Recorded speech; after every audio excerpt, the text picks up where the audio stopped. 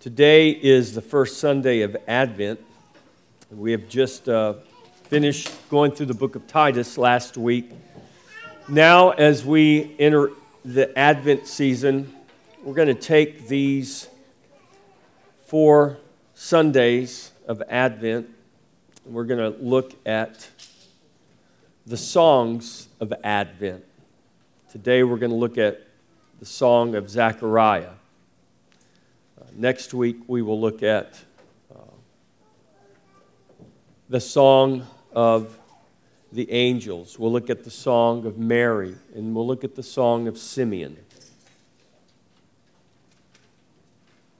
And as we go through these, and as we look at these songs of Advent, we don't want to just look at them as something that happened in history. These are inspired words, inspired by the Holy Spirit, spoken through God's servants. And they are words, though not spoken to us, they are words spoken for us. So today we begin with the song of Zechariah. The visit of the angel to Zacharias broke 4 centuries of silence. Zacharias was the father of John the Baptist. And when Zacharias, the priest, was serving in the temple, the angel came to him, and with the coming of that angel and with the words proclaimed by that angel to Zacharias, it broke those 400 years of silence. And in those centuries filled with deafening silence, as Israel suffered under successive empires, from the Babylonians to the Medo-Persians to the Greeks, and then in the day of Zacharias, the Romans ruled Israel. And what we learn is that God is always working. God is always hearing, even in the silence.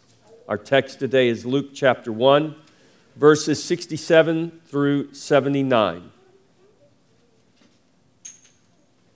Now his father Zacharias was filled with the Holy Spirit and prophesied, saying, Blessed is the Lord God of Israel, for he has visited and redeemed his people, and has raised up a horn of salvation for us in the house of his servant David, as he spoke by the mouth of his holy prophets, who have been since the world began, that we should be saved from our enemies and from the hand of all who hate us, to perform the mercy promised to our fathers, and to remember his holy covenant, the oath which he swore to our father Abraham, to grant us that we, being delivered from the hand of our enemies, might serve him without fear, in holiness and righteousness before him all the days of our life. And you, child, will be called the prophet of the highest, for you will go before the face of the Lord to prepare his ways, to give knowledge of salvation to his people by the remission of their sins, through the tender mercy of our God, with which the dayspring from on high has visited us, to give light to those who sit in darkness and the shadow of death, to guide our feet into the way of peace. This is the word of the Lord. Thanks be to God. Father, we thank you for this word. We thank you for the good news of Jesus Christ. We thank you that you love this world so much that you sent your only begotten Son. And Father, the promise is whoever would believe in him, whoever would believe on that name, shall be saved. Father, in this season of Advent, the season in which we celebrate your coming, Lord, even as we look to that future coming of the Lord Jesus Christ, let us live in the promise that you have given to us and made real to us through the coming of your Son, born of a virgin, born under the cruel oppression of an empire that did not acknowledge you. But Father, even in the birth of that baby, that baby king, that babe who became a man, who died as our Savior, that babe conquered even that great empire. And so today we live in a world that you created, a world that you have placed us in, a world that you have charged us to go forth and to proclaim your gospel, the gospel that the Savior has come.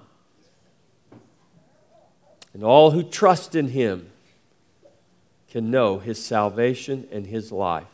Father, help us to be a people faithful to that commission, faithful to that calling. In Jesus' name, amen.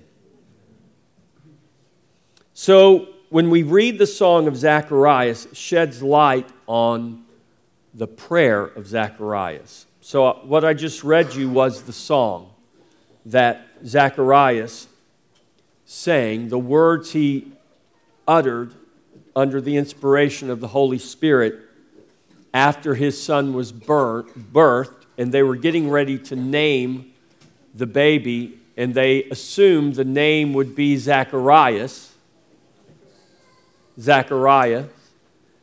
They assumed that that would be the name, but it was not, because the angel had appeared to him, and the angel had told him that the name of the child would be John.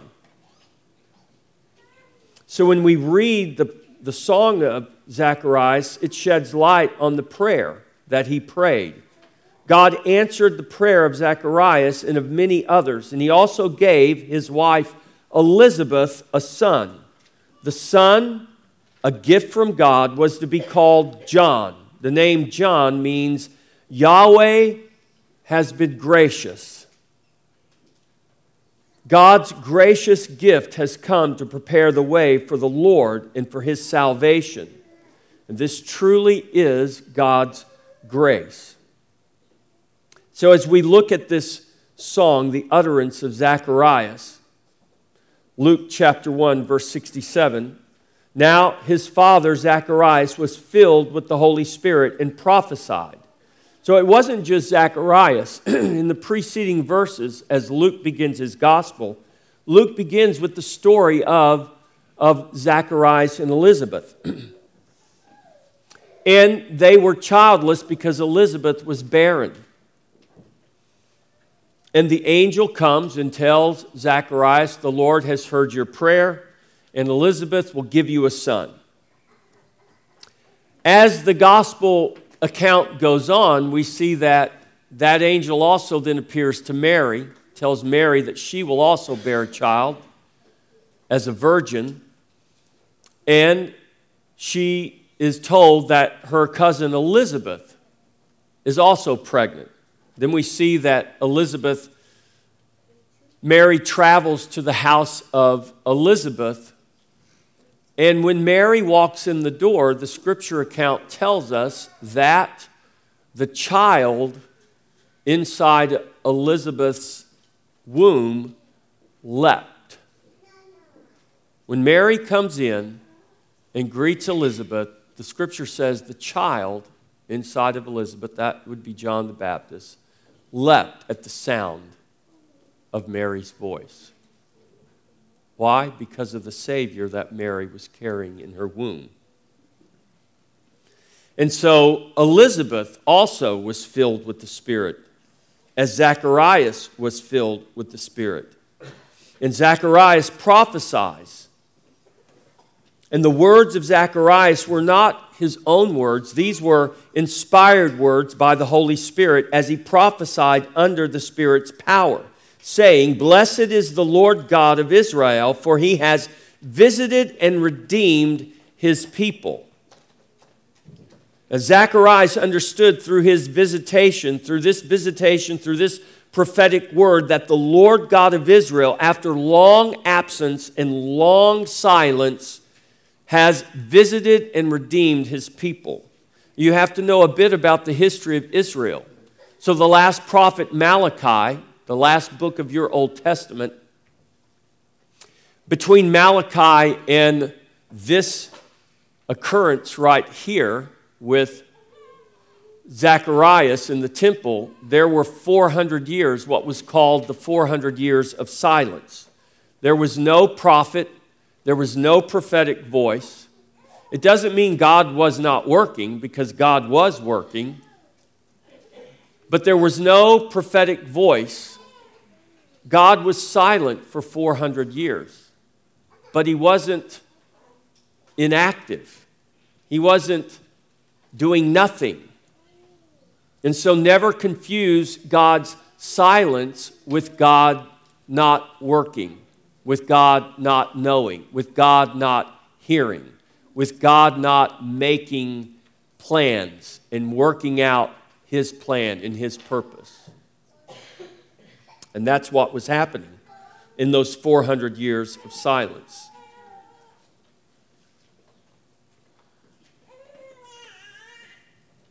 And then Zacharias says, and has raised up a horn of salvation for us in the house of his servant David. Luke chapter 1, verse 68 and 69. Blessed is the Lord God of Israel, for he has visited and redeemed his people and has raised up a horn of salvation for us in the house of his servant David. A horn represents power and authority. This horn of salvation in the house of David is the promised Messiah who would come from the line of David to sit on his throne eternally. This is what God promised David, that you will never lack a man sitting on your throne. This is Jesus Christ, the mighty and powerful Savior, the Son of David. And Zacharias goes on in verse 70, as he spoke by the mouth of his holy prophets, who have been since the world began. This promise of salvation, this promise of a Savior was since the world began. Genesis 3:15, after the fall of man, God proclaims to the serpent, and her seed, there will be enmity between her seed and your seed, he tells the serpent. And he will, the seed of the woman, he will crush your head, though you will bruise his heel. That was made at the very beginning, that prophecy, that promise of the coming Savior, the one who would bring salvation to the world that had just fallen into sin. So the coming of this horn of salvation in the house of David was spoken by the mouths of his holy prophets who have been speaking since the world began, even starting with Adam. Even when Adam came out of his death-like sleep and he saw the woman that God had made for him, and he said, "This is bone of my bone and flesh of my flesh. And she shall become one flesh." In other words, this is exactly what Paul quotes in Ephesians chapter 5. He quotes Genesis. He quotes the very words of Adam that says, "This is now bone of my bone and flesh of my flesh, and the two shall become one flesh." And this is the picture of Christ and his church. Eve is the church. Adam is Christ. And there, right there in the beginning, in the garden, when Adam utters those words, he is proclaiming in shadow what substance would one day come, when Christ would come and he would redeem his people. He would redeem his bride. He would conquer the dragon and save his bride. He did, as the last Adam, what the first Adam did not do. The first Adam did not save his bride. He allowed her to fall. The last Adam came and he saved his bride and saved her from the fall. And so Zacharias says, as he spoke by the mouth of his holy prophets, and then from that time, through all of Israel's history, through all of the history of God's people, the prophets of God, the men and the women of God have proclaimed this coming Savior, this coming salvation. That we should be saved from our enemies and from the hand of all who hate us. In the garden, there was the serpent, the enemy of man. who hated man because man was created in God's image. And the purpose of that enemy in that garden was to bring about the fall of man. And he thought that he had succeeded in vanquishing God's plan and God's purpose through man. But in reality, God set him up for the ultimate fall. And God kept secret, kept hidden the mystery. Paul says this in his letter to the Corinthians. He said, if the rulers of this world had known, they would not have crucified the Lord of glory. And it's not just the Caesars of the world, not just the high priests and the Caiaphases of the world, but the rulers of this world, the powers and the principalities who had real dominion and real authority in this world given to them by God. Had they known, they would not have crucified the Lord of glory. And they did not know because God did not allow them to know. Because God had a plan before there was a beginning. Because Jesus is the Lamb of God slain before the foundation of the world. Never believe that the cross is God's plan B. God has no plan B. God has a plan and a purpose that can never fail, that stands for all eternity. And it was that we should be saved from our enemies and from the hand of all who hate us. The salvation being proclaimed is salvation from our enemies, from the hand of all who hate God's people. The animosity towards God's people is real, for it is part of the enmity between darkness and light. When we encounter people in the world, and they are contrary to what we believe, when they oppose the gospel, when they mock God, when they mock you and what you believe, it's not our place to become bitter toward them or to become angry toward them. The Bible doesn't say anger is a sin. It says don't be angry and sin. Don't be angry and sin. There is righteous anger. And righteous anger is something that we can and should have sometimes. But we need to be careful with our anger because as human beings, we tend to fall into sinful anger more than we fall into righteous anger. This is why prayer is so important. This is why filling your heart and your mind with the Word of God is so important, so that we can rightly discern, so that we'll know when we are to be righteously angry versus when we need to ask God to give us the grace to forgive that person, to look beyond that offense that just occurred by that person in the world who is darkness. And they can't see, they don't know the light, they can't see because they're blind. They're in darkness. But God's promise is that He saves us from our enemies and all who hate us. And they hate us because they are in darkness. Luke chapter 1, verse 72, to perform the mercy promised to our fathers and to remember His holy covenant. The salvation that is brought to God's people is born out of God's mercy, God's love. God promised mercy to the fathers. He remembered His holy covenant He made with Abraham, Isaac, and Jacob. Listen to Leviticus chapter 26, verse 42. God says, then I will remember my covenant with Jacob and my covenant with Isaac and my covenant with Abraham. I will remember the land. God remembers. God does not forget. In the 400 years of silence leading up to this very moment when the angel appeared to Zacharias to proclaim the forerunner and ultimately the coming of the Messiah, there were many who thought that God had forgotten because God was so long silent. But God does not forget. God remembers His covenant. He remembers to perform the mercy promised to the fathers. He remembers His holy covenant. Verse 73, the oath which He swore to our father Abraham. This oath is recorded for us in the Scripture in Genesis chapter 22, verses 15 through 17. Zacharias, under the inspiration of the Holy Spirit, is recalling, is proclaiming the oath that God swore to their father Abraham, to our father Abraham. Genesis chapter 22:15, then the angel of the Lord called to Abraham a second time out of heaven and said, by myself I have sworn, says the Lord, because you have done this thing and have not withheld your son, your only son, blessing I will bless you, and multiplying I will multiply your descendants as the stars of the heaven and as the sand which is on the seashore. And your descendants shall possess the gate of their enemies. There is our salvation from our enemies, from those who hate us.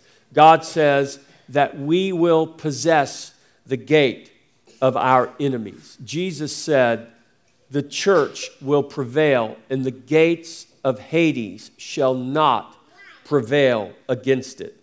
So not only that we should be saved from our enemies, verse 71, but that we should possess the gate of our enemies. And then he goes on in verse 74, Luke chapter 1, verse 74, to grant us that we, being delivered from the hand of our enemies, might serve him without fear. 1 John chapter 4, verse 18 and 19.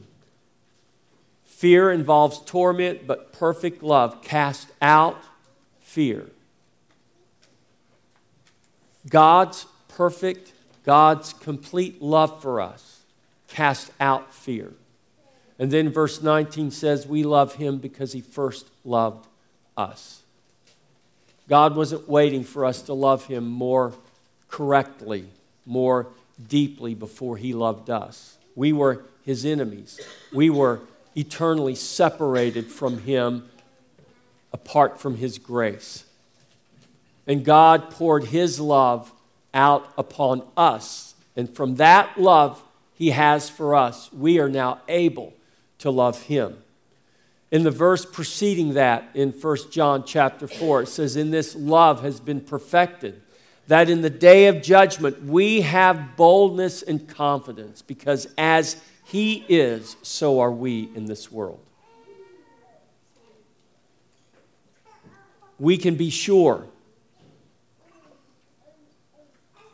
We can be sure that God's love gives us every reason to have confidence, and that we can serve him now without fear.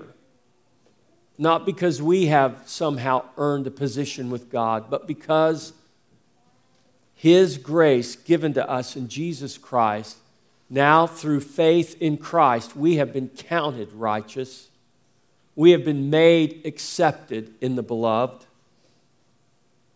and we can serve him without fear. The point of our deliverance is our service to the Lord. We serve him not in fear, but in love.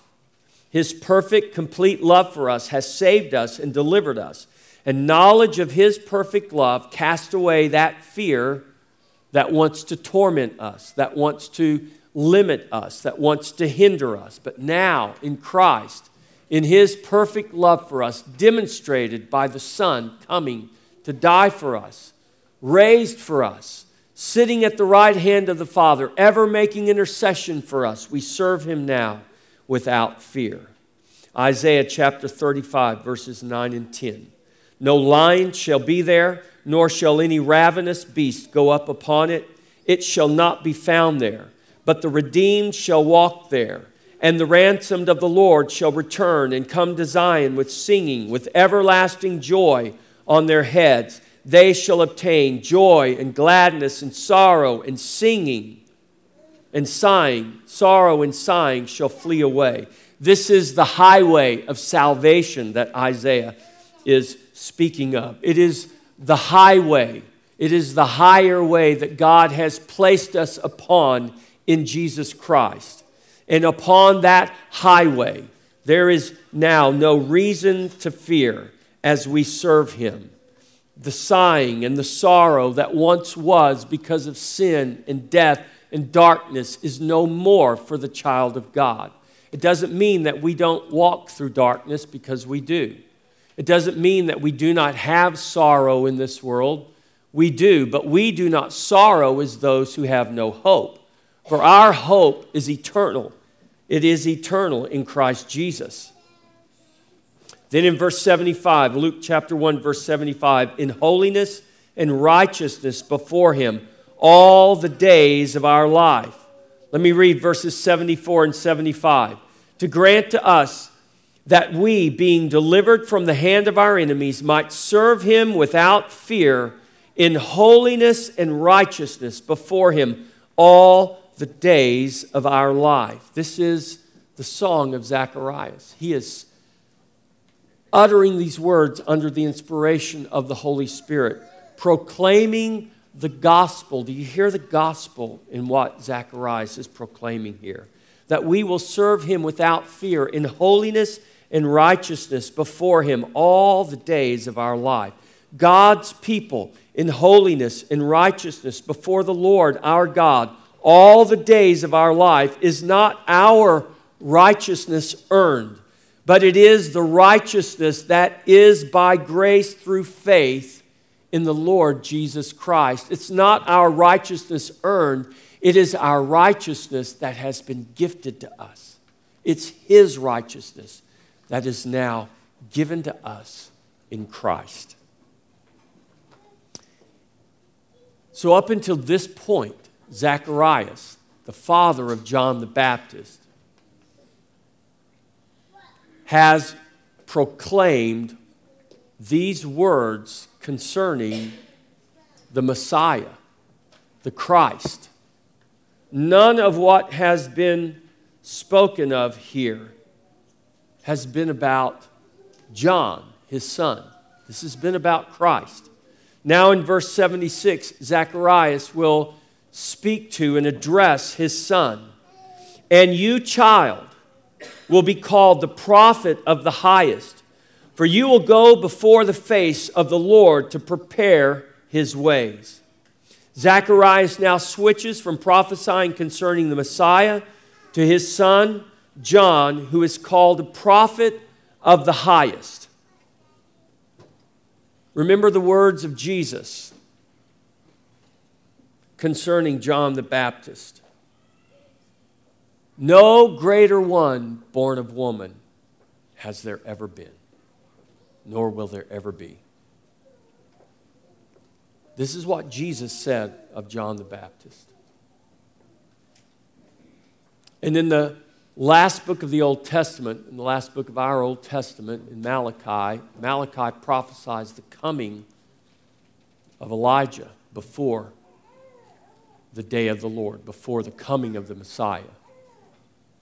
So everyone was looking for Elijah to come before the coming of the Messiah.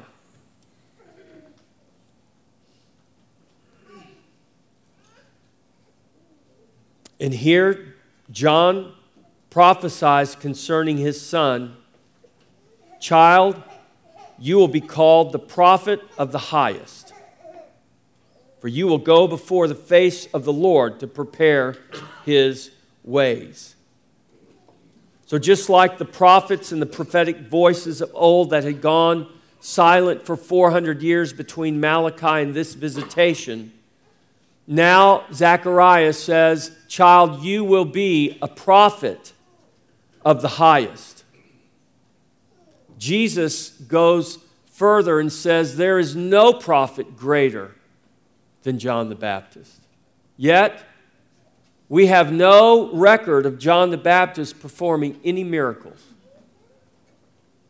Yet we have many miracles performed by Elijah, even more performed by Elisha, and even with Elijah and Elijah, there is a type and a shadow of the forerunner and the Messiah. Elijah was a type of John the Baptist. Elisha was a type of Christ. And we see here the fulfillment of it with the birth of John the Baptist and the pronunciation of his father that he will be called the prophet of the highest. And Jesus affirming this in speaking those words concerning John the Baptist. John will go before the face of the Lord to prepare his ways. John the Baptist is the forerunner of the Lord Jesus Christ to prepare his way. That's why there's no prophet greater than John. Because John was given the privilege to be that forerunner, to prepare the way for the Messiah to come. Zacharias goes on and he says, to give knowledge of salvation to his people by the remission of their sins. In preparing that way, John will give knowledge of salvation to the people. He will proclaim a message of repentance and remission of sins.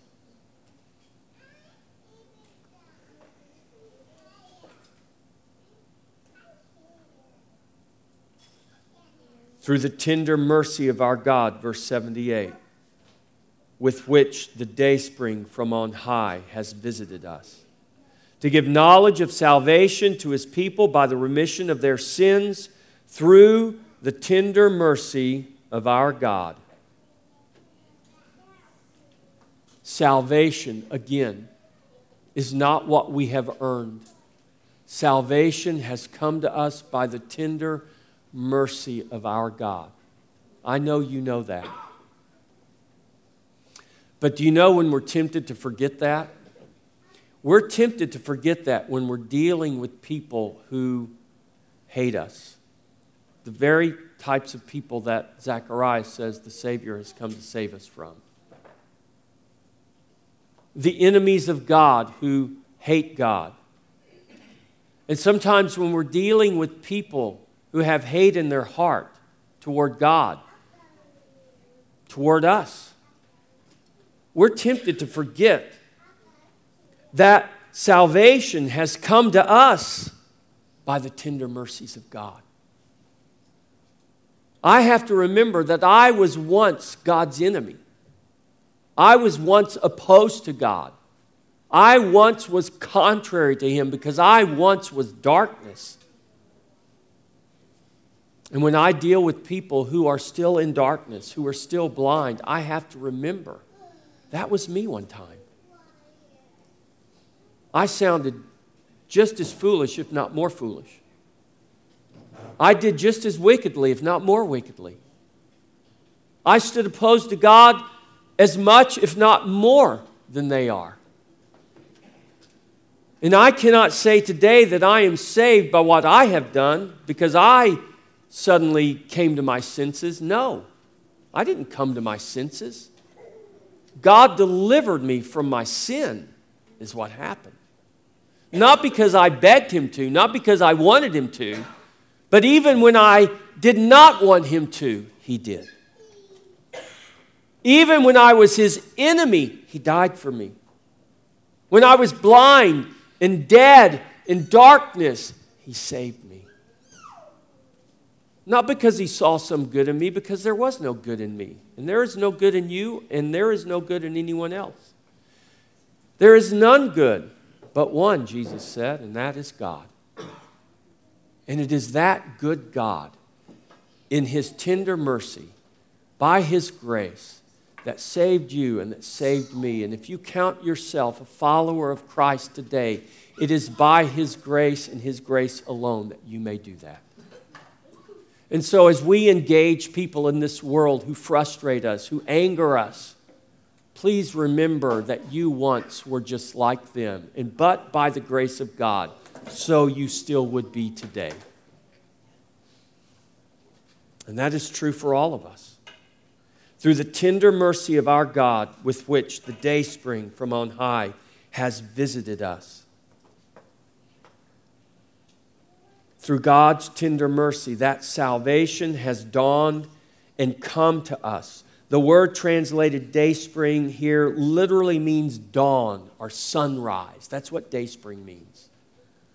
This is a title for the Messiah. He is the sunrise. He is the dawn. He is the dayspring.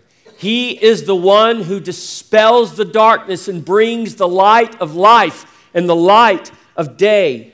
He is the dawn, the sunrise, the dayspring, and bringing light into the world that is in darkness, and the world is still in darkness. You're walking in the light if you are in Christ. But there are many in the world who still walk in darkness, and they need the light that you have received by His grace. The dayspring pictures the glorious rising of the sun. Just think of a sunrise. It's what God gives us every day as a reminder of who He is and what He has done for us. Every morning the sun rises, whether you see it or not, whether you think about it or not. Think about that. Every morning the sun rises, and it has nothing to do with you. And God's not waiting for you to say, oh yeah, I'm watching God. Let's see that beautiful sunrise. No. It doesn't matter whether you're watching or not. The sun rises. And you know it's risen because it's light. And that's God's grace. That's God's reminder every day that He has sent the dayspring, that the dawn, the sunrise has come. Salvation has come. This is what we celebrate at Advent. This is why we celebrate Advent. This is why we purposefully take these Sundays to remember Advent, because this is the celebration of the coming of Christ. This is what Christmas is about. This is why we have a Christmas parade and not just a very merry holiday parade. Because this is about Jesus. This is about Christ. And whether the critic or whether the atheist realizes it or not, guess what? The sun rose this morning, and they are benefactors. They're benefiting from the rise of that sun. They're benefiting from the dayspring, and they don't even realize it. But you do, or you should, because you are God's people. And you should understand the significance of the sunrise, of the dayspring, bringing light into the darkness, because I was once darkness, but no longer. Now we are light in the Lord, and we are to walk as children of light. And as we walk as children of light, we are to shine that light so that those around us in darkness can have the hope of that light and that life. And this is why we should be reminded every day, but by the grace of God, there go I also. Verse 79, to give light to those who sit in darkness and the shadow of death, to guide our feet into the very way of peace. Why has the dayspring come from on high? To give light to those who sit in darkness and the shadow of death, to guide our feet into the way of peace. The picture here is of one who is in darkness. When darkness descends, this is hard for us to comprehend because we live in a world that is so filled with light, even when it's dark. I mean, we even now have what's called light pollution. You do realize in the day of John the Baptist and Jesus, when they walked the earth, there was no such thing as light pollution, right? I mean, no one could even imagine what light pollution would be. In fact, they prayed for light pollution. You know, they lived in such darkness, they wanted light. I can't get enough light. I mean, you know, the next time your electricity goes out, go ahead and see how much light you can get in your house with candles and little oil lamps. It's not a lot. And so this is a big deal. This statement here, to give light to those who sit in darkness and in the shadow of death, to guide our feet into the way of peace. What you have to picture here is picture a traveler who's traveling, not in their electric car with the high beams on, but by foot. And you walk until there is no more light. Now, if you planned your trip well, you're going to walk to the next city so you'll have a place to spend the night with light.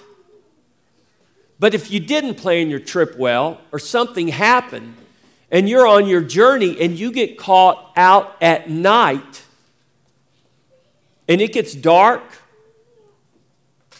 unless you have some moonlight, it's dark. And they don't have roads like we have roads and nice concrete sidewalks like we have. You're out there on a footpath trying to get to your destination. And now it's dark. And what travelers would do in that case is they would sit in the darkness because it would be too perilous to try to walk in the dark. You don't know where you're going. You have no way to guide your feet in the way of peace. So you sit in the darkness and in the shadow of death, waiting for light to dawn. Because unlike the days we live in now, our kids can go out and camp in the yard or camp in the back pasture, and it's kind of scary for them because it's dark. And we let them do that because we're not worried about lions, tigers, or bears going out there and eating them, because they just don't exist here. And even if there are coyotes, you don't worry about a coyote eating your kid, some people might, but don't have that fear. But back in that day, there were wild beasts. There were things out there that would get you. So when you're traveling and you lose light, you sit there in the dark and in the shadow of death, and you're waiting for the light to dawn so that you can continue on your journey and that you would know what direction to guide your feet. Because when the light comes, now you know which is the way of peace, which is the way of safety. In the darkness, it's unknown if one is guiding his feet into the way of peace and safety, or if he's guiding his feet to destruction and death. Only in the light can one discern what direction is the way of peace leading to salvation. People very often that we encounter are in darkness. They don't know the way to peace and safety. They may think they do. They may enjoy living dangerously, and they don't even realize just how dangerously they may be living. There is nothing more dangerous than to live life apart from the Savior. Nothing. The dawning of the dayspring gives us light. In God's grace, John came. That ended, verse 79 ends the song of Zacharias. And it ends with this theme of light.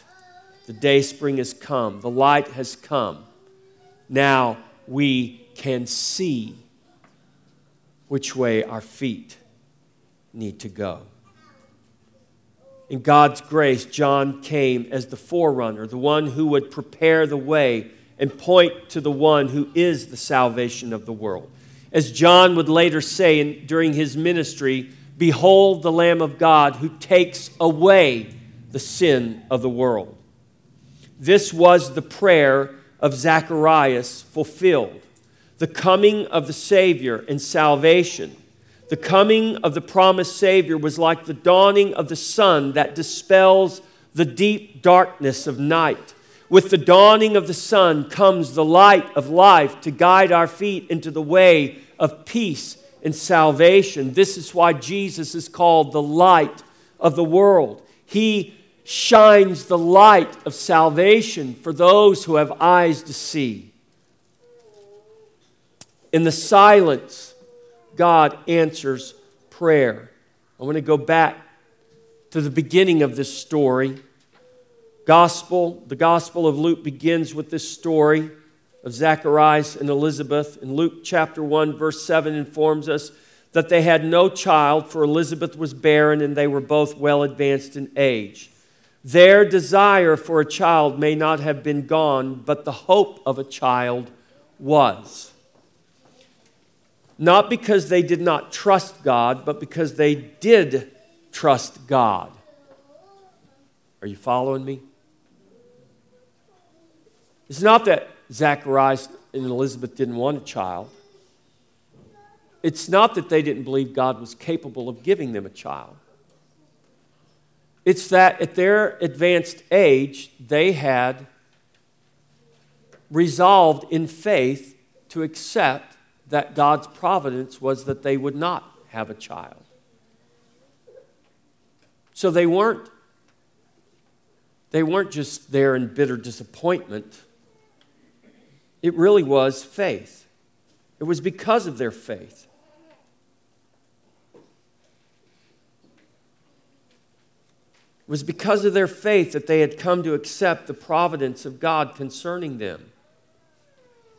This is what we call, or what the Scripture calls, godliness with contentment. It's not that we should give up on our prayers. We should not. But we should hold our prayers in the proper place, with the proper tension. And that has nothing to do with unbelief. That has to do with understanding our place in God's story, in His story. I believe Zacharias and Elizabeth understood their place in His story.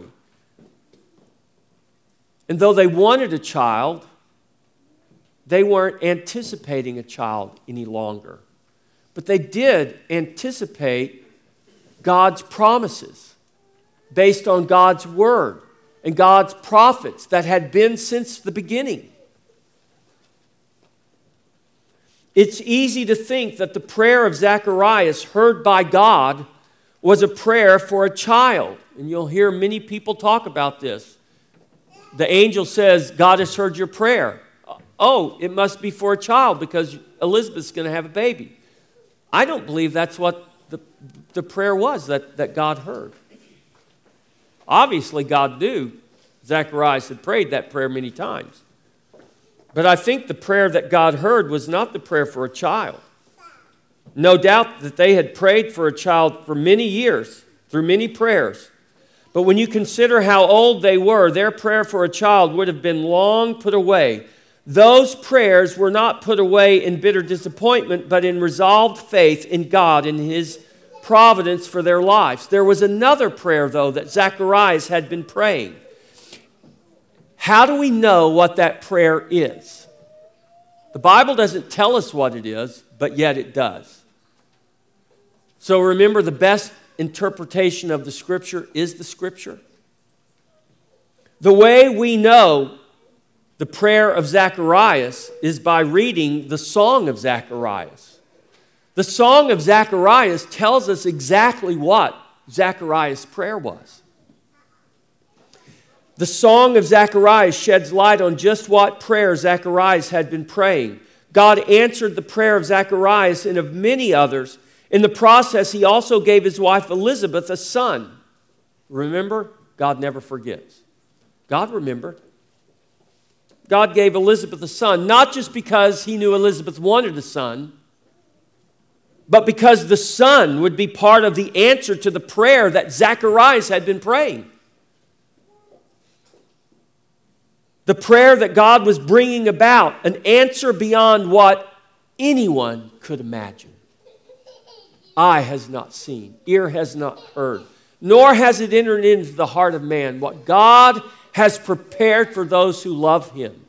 And that's not just your mansion in heaven that we're talking about here. This is about the coming of the Lord Jesus Christ. This is about the salvation that God would bring through His only begotten Son.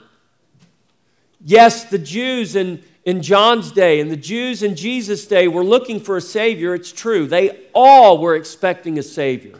They could read the prophecies of Daniel. They could do math just like you can do math. And they knew that the hour, the timetable was then, and that it was time for the Messiah. The problem with them was that they were looking for a Messiah that was not God's Messiah. They were looking for their own Messiah.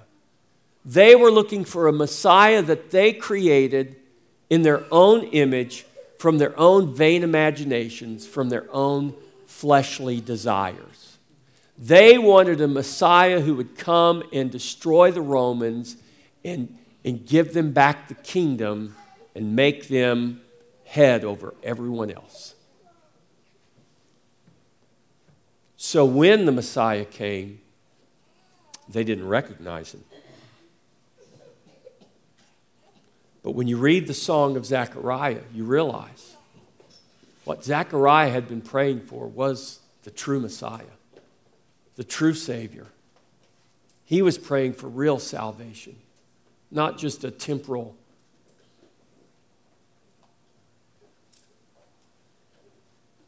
counterfeit. So this son, this promised son, this longed-for son, was part of the answer that God would bring. This son, a gift from God, was to be called John. Yahweh had indeed been gracious. He was not only sending the greatest prophet born of woman, he was sending his son to save the world. Yahweh's gracious gift has come to prepare the way for the Lord Messiah, the Savior of the world. The prayer of Zacharias birthed the song of Zacharias. Luke 1:18 reveals that Zacharias had moved on in his praying for a child. He was in disbelief when the angel said to him that Elizabeth will have a son. And he says, well, how is that going to happen? I'm an old man. When you read the Gospels, pay attention to the difference between what happened to Zacharias when he questioned the angel versus Mary when she questioned the angel. There's a difference, and rightly so. He says, how can this be since I am so old? He asked the angel. For his disbelief, he is struck mute for a period of time, but even this was used for the glory of God. When God unstops his mouth, he is able to declare the very prophetic song recorded for us in Luke's gospel account. If Zacharias was not praying for a child, then what was he praying for? His song gives us the answer. The song of Zacharias informs us concerning the prayer of Zacharias. He was praying for salvation and a Savior, and God answered his prayer. Our songs should inform and be birthed by our prayers. What you sing is important. The song you carry in your heart is important. And it comes out in various ways. And sometimes when we pay attention to the songs that come out of our heart, we realize that we need to write new songs and put new songs in our heart, because sometimes the songs that come out aren't the songs that should be coming out. We're in a very similar place that Zacharias found himself in. We live in a world and among people that need the salvation of the Lord. We live in a world and among a people where darkness is very prevalent.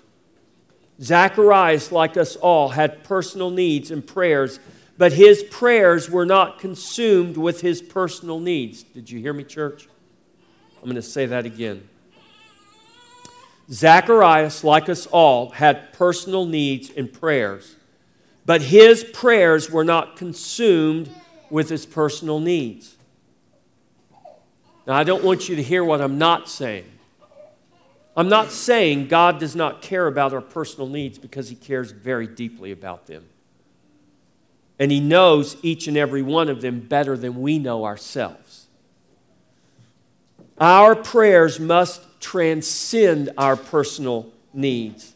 That was the case with Zacharias. His prayers transcended his personal needs, his personal desires, and rose to a greater need. As Zacharias ministered in the temple before the Lord, his prayer was centered in the needs of God's people.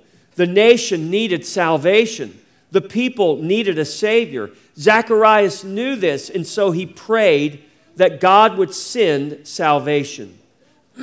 God answered that prayer then. And guess what? God still answers that prayer today. Excuse me. God still answers that prayer today. Like Zacharias, we need to faithfully offer our fervent and earnest prayers for salvation. Yes, for our personal needs and the needs of others, for one another. But we can't lose sight of the fact that this world needs salvation. We need revival, reformation, and renewal in the church and in our nation. That will not happen apart from our prayers. And never think that because you live in Taylor, Texas, or never think because your name is not known to whoever, your prayers don't matter, your prayers aren't powerful. Your name is known to the most important person they can be known by. Your name is known by the Lord. And more importantly, not only is your name known by the Lord, but the Lord has given His very name to you. And in giving you that name, He has given you power and authority. Your prayers matter. Your prayers are powerful. And don't let the enemy ever convince you they are not, because they are. Our prayers should inform our songs. The songs we sing in our corporate worship are very important. We need to sing songs that reflect our prayers and the corporate warfare we wage each week as we assemble together. Our prayers should inform the song we carry in our heart. Songs birthed by the Spirit to bring forth His truth, to give witness to His work of salvation. Just as Zacharias' heart yearned for salvation, so our hearts must yearn for it. Not because we need it, but because the world around us needs it. And if you know that you have salvation in Jesus Christ, then live with grateful and thankful hearts every day that you have been saved by His grace. But don't lose sight of those around you who do not have that salvation, who desperately need it. We must yearn for the salvation for our enemies as well as for our brothers. We must discern the magnitude of what people are facing when they face a future apart from the Savior. Hell is real. We must love people as Christ loved them, even when we were enemies. When we were His enemies, He gave Himself for our salvation. This is why Jesus said, love your enemies. How do we love them? We pray for their salvation. We don't approve of their bad behavior. We don't approve of their sin. This is what the world thinks. This is what too many Christians think. Too many Christians think loving your enemy is putting a stamp of approval on their sin and not offending them. That's not love. That's actually sinful and hateful. If you truly love someone, then love them enough to tell them the truth, even if it may hurt, even if it may offend you. Because if you truly love them, then you will never approve of their sin. You will love them, but love will never look like an approval of sin. It can't. Otherwise, it's not love. We love people as Christ loved them, even when they were enemies of God.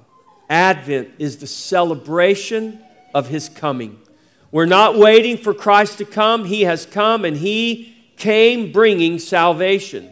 We've been entrusted with that message of salvation we call the gospel, and good news it truly is. We must remember that we were once darkness, just like the enemies of the gospel are now. In our prayers and in our songs, we must seek to see those enemies turn from darkness to light. That is the only way we will change. That's the only way we'll change our world. That's the only way we'll see change in the church, change in our city, change in our county, in our state, our nation, and change in the world. We get so focused on all these things high up, and we forget about the very world we live in right here. It all starts in your own heart, in your families, in this church, in this city, and it moves out from there. Advent is the celebration of the Savior who has come, and in coming, He has entrusted to us the long, hard work of transformation that must take place so that the knowledge of the glory of the Lord will one day fill the earth as the waters cover the sea. That is what the prophet proclaimed, and it will come to pass. In the name of the Father, the Son, and the Holy Spirit. Amen. Let's stand. Here is your charge. As we've looked at the Song of Zacharias today, I hope you realize that your prayers matter and your songs matter. They both come from your heart, or they should. Zacharias faithfully prayed and served the Lord. He never imagined how God would use his prayer. He had long resolved that many of his prayers would go unanswered, or at least the answer was not what he had hoped for. God heard every one of those prayers, and he answered them. Not in the way or in the time that Zacharias may have imagined, but God is faithful, and we should remember that. God knows what he is working in those times when we can only hear his silence. We hear our prayers and we hear God's silence. For 400 years, Israel heard God's silence. Not because he was not working and not because no one was praying, but because his work had not yet reached its divinely appointed time. We must not underestimate the power of prayer. God has chosen to work through the prayers of his people. That means his people must pray. You must pray. You have been given the privilege to pray, to come to the very throne of grace with boldness and with confidence by a new and living way, which is by the blood of Jesus. Our prayers must transcend our personal needs, not exclude them, but transcend them. But certainly we must discern the greater needs of the body of his people and of the world around us. It is the need for salvation. We may pray for it and work for it and let it be the song of our hearts.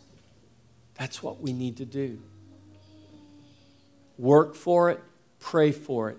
Let it be the song of your heart, that we will see his kingdom come, his will be done on earth, in your very life, even as it is in heaven. Amen? Amen.